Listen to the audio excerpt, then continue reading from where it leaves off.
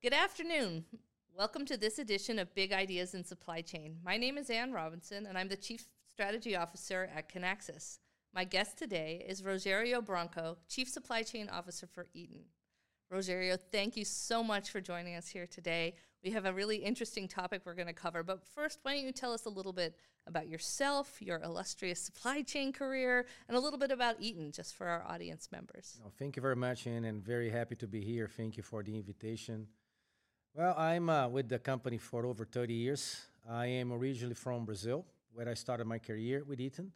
Then I got a chance to relocate to the U.S., and since then I had an opportunity to work in multiple areas, different functions of working operations. I had access to supply chain, and I've been on this job now for the last 8 years. So which has been really interesting to be in supply chain these days, and no kidding. certainly a lot of that we can do for the company. And tell us a little bit about Eaton, because I suspect that some of our audience members won't be as familiar. Yeah, sure. Eaton, we are on the power management field. We are very proud of the technology that we have supporting our customers to resolve very complex issues, and mainly around power management. So it could come from an automobile where we manage power from the engine perspective to the transmission perspective, all the way through energy power management, where we have data centers, we have transformers, and we can help our customers to manage efficiently what it is they need to meet their requirements. Now, I know that we could have a long and involved conversation about all the shifts that happened in your industry during the pandemic. But what I discovered as I was preparing for this interview today was that you and I share a passion around supply chain innovation, supply chain transformation, and really the incubation of new ideas for supply chain. Can you tell me a little bit about sort of your interest from that angle and maybe some of the more interesting ideas that you've started exploring? Absolutely. Actually, with the pandemic, as you said, one of the things that became very clear is the need for change. I guess some of the processes and tools that we traditionally use, they then no longer are efficient. They're no longer giving the results we expect. And all of a sudden, we found this need to, okay, what are we going to do about this? And then one thing I realized is we have our global team in supply chain at Eaton. We have some 4,000 associates. And one thing I realized is everybody has ideas. So all of a sudden, we're like, how can we channel all these ideas? Because we have ideas around, and this is where then we came back with this concept, with this idea to create an incubation lab.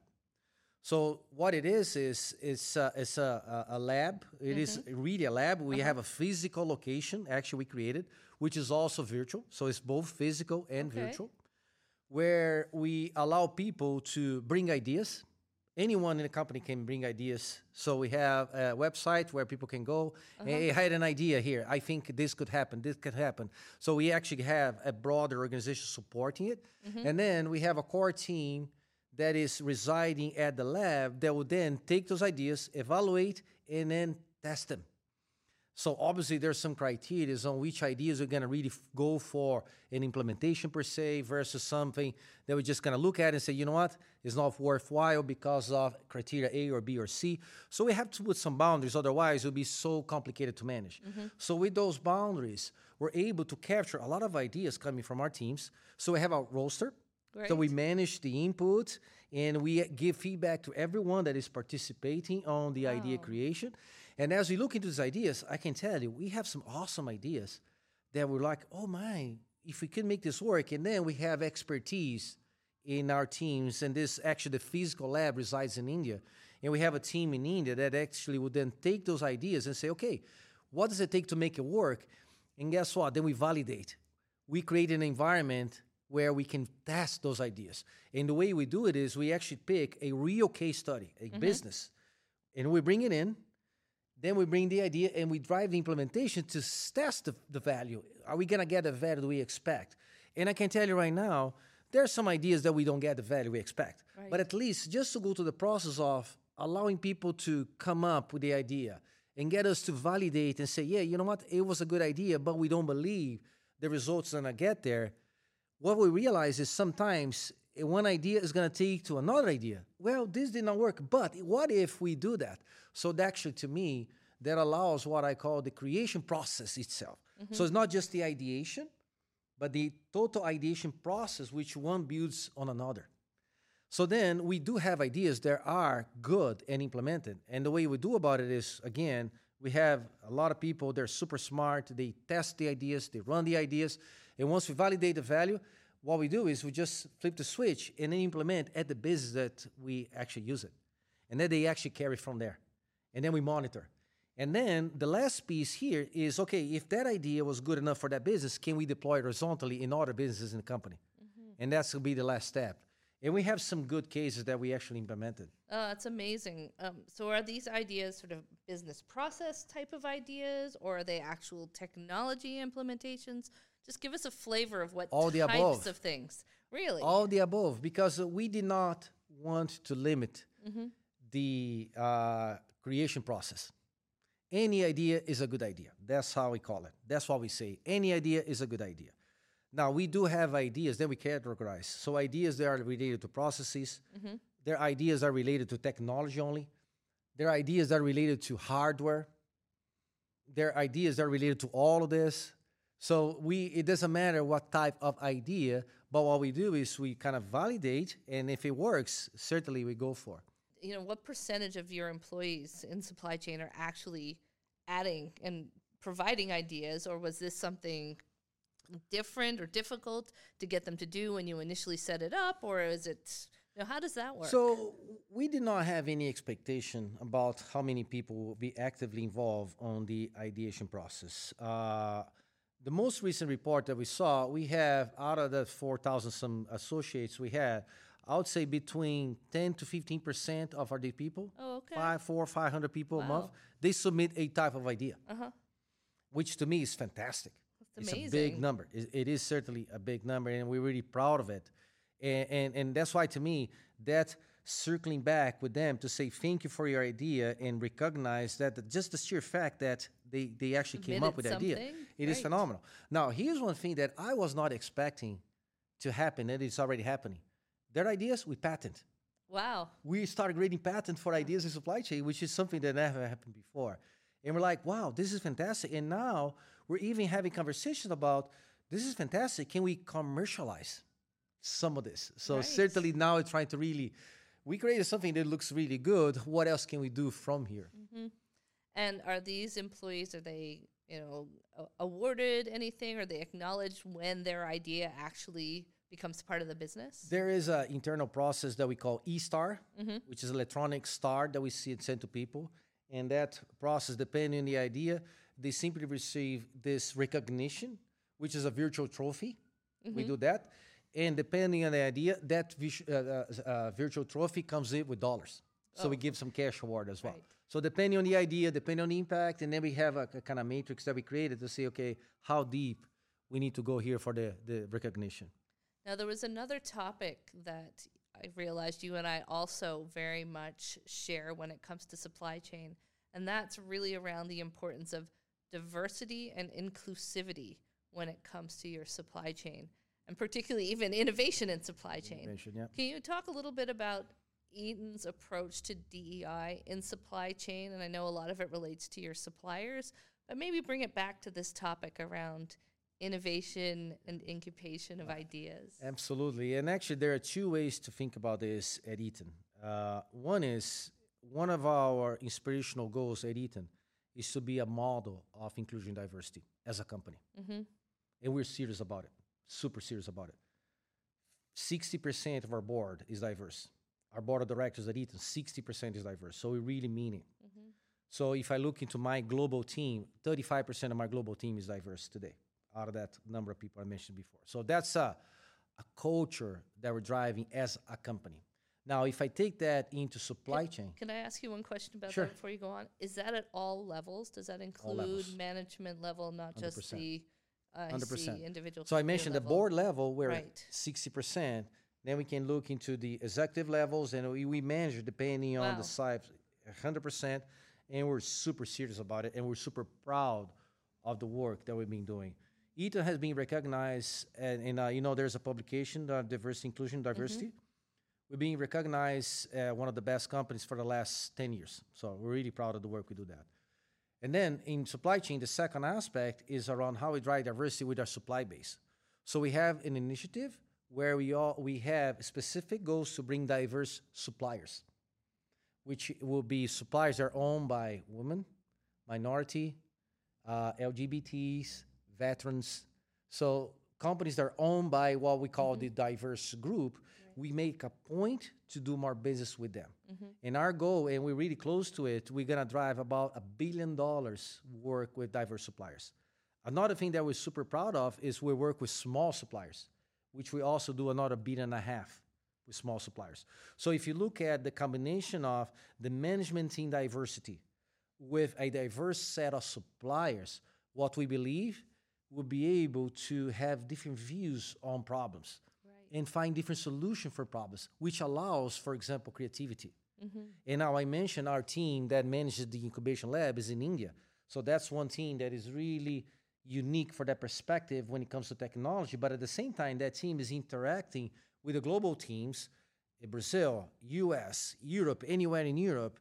And it doesn't matter where you sit from. So it is interesting to see that anybody has a voice. Anybody's recognized the same way. And we value every input, regardless of your beliefs, gender, whatever, right? And we believe by driving that to our core, we mean it. People respond. And that is actually creating an environment that there's trust. And when you have that environment with trust, people certainly try to do their best. And that's one thing that Eaton, we also believe. If you set simply goals, you tell people what to do, they're probably going to go do it. Now, if you tell them, hey, there's something you could do here and inspire them to do more, and you allow them to be themselves, then the sky's the limit.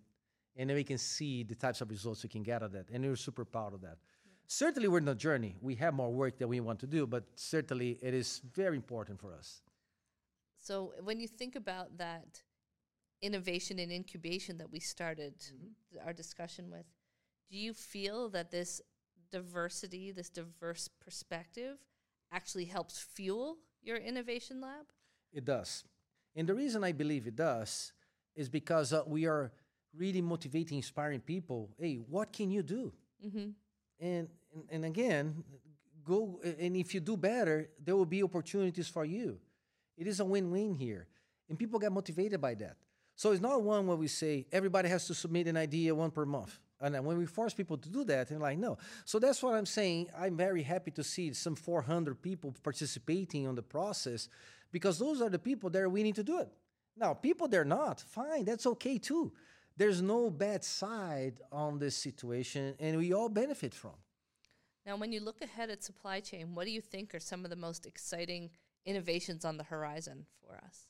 Oh, for sure, our planning process. Oh, my God. I can't wait until we have that fully deployed because at the end of the day, here's one thing that we define at Eaton. We are creating what we call the ecosystem for supply chain. Okay. So we don't call digitalization because we don't like to use buzzwords because sometimes people respond not very well to buzzwords. And so what we do is, okay, the ecosystem for supply chain is one where we can have all this innovation we talked about.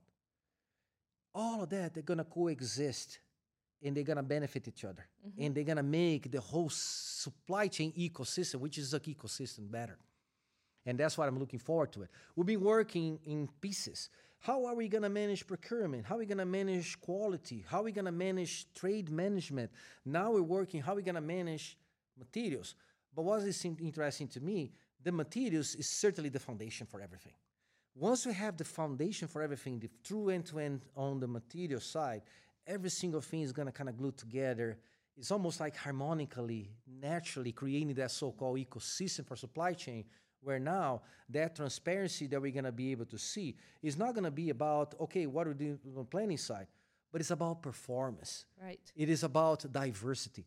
It is about innovation. It is about all aspects of what it is supply chain, which is much bigger than just one piece of planning or quality or pricing. Yeah, I can hear it. Harnessing that network exactly. for value. And I can Exactly. Yes, I can identify it's with almost your I can words. see in my mind that ecosystem is like a virtual, and then when it all comes together, it's going to be really phenomenal. You know? Well, yeah, absolutely. Well, we're at the end of our time here, but I have one more question for you. If you were the chief supply chain officer of the world, and this is a question we ask all of our podcast guests, what would be your first priority for transforming the world's supply chains? See, one thing that I learned about my job, there is no right or wrong in supply chain. And it's extremely hard to set priorities for different businesses. Because if each business has a certain thing they try to achieve, and they may be different. So this notion of one size fits all does not work in supply chain. You really have to understand the requirements and work back from there.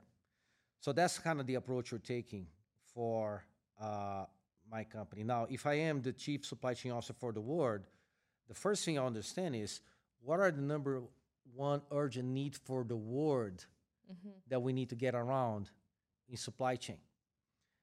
It could be different things. It could be we need to make sure food is moving where it needs to move and there's available for everyone. How are we going to design a supply chain that gives accessibility to food, doesn't matter which country you are, in the best way possible? And then we'll start from there. So defining that, what are the number one priority? What is the problem trying to fix? Because there's one thing that I learned in my life. There's no supply chain for supply chain. Yes. We're here to support a business. We're here to support our customer. So being the chief supply chain officer for the world, who will be our customer? Our people. So what are the number one urgent thing for our people? Maybe food. And then we'll start from that and then certainly understand how we connect from there. Well, thank you so much for this conversation today. I really appreciate you joining me. My pleasure again. Thank you for having me. And that's a wrap on this episode of Big Ideas in Supply Chain. Be sure to tune in next time.